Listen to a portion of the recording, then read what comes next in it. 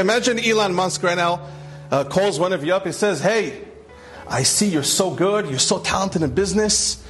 Come make millions because I make billions, right? Come make billions because I make billions." Imagine he tells you that. A random guy just started a business. Elon Musk calls me, "Come make billions because I make billions." What connection me to you? You're a multi-billionaire. I'm not. The biggest compliment you could get if such a big businessman tells you that. Come become a billionaire. I like you because I'm a billionaire.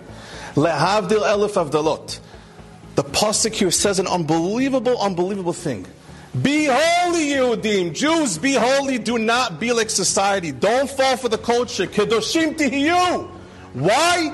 Ki kadosh shani says because I'm holy. What a compliment. Unbelievable. What a compliment Hashem is giving us. Look how much Hashem looks at us. Literally like kedoshim. When a person really understands and lives by this, when a person understands how much Hashem expects of him, he wouldn't want to do sins. Why should I? I mean, I'm so close to HaKadosh Baruch Hu. Hashem has such high expectations of me. Why would I lower myself?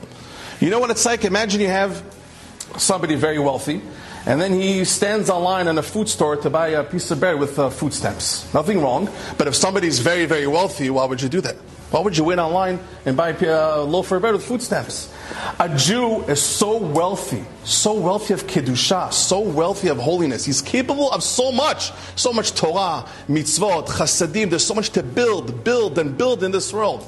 So for a Jew to lower himself and not watch his eyes, or for a Jew to lower himself and go to a movie theater, why would you do that? Why would a person want to do that? Why would a person lower himself? You're worth so much, you're so wealthy, just like you wouldn't wait online to buy a loaf of bread or food stamps. No Jew should want to go to a movie theater in the first place. What sheikh is you to a movie theater?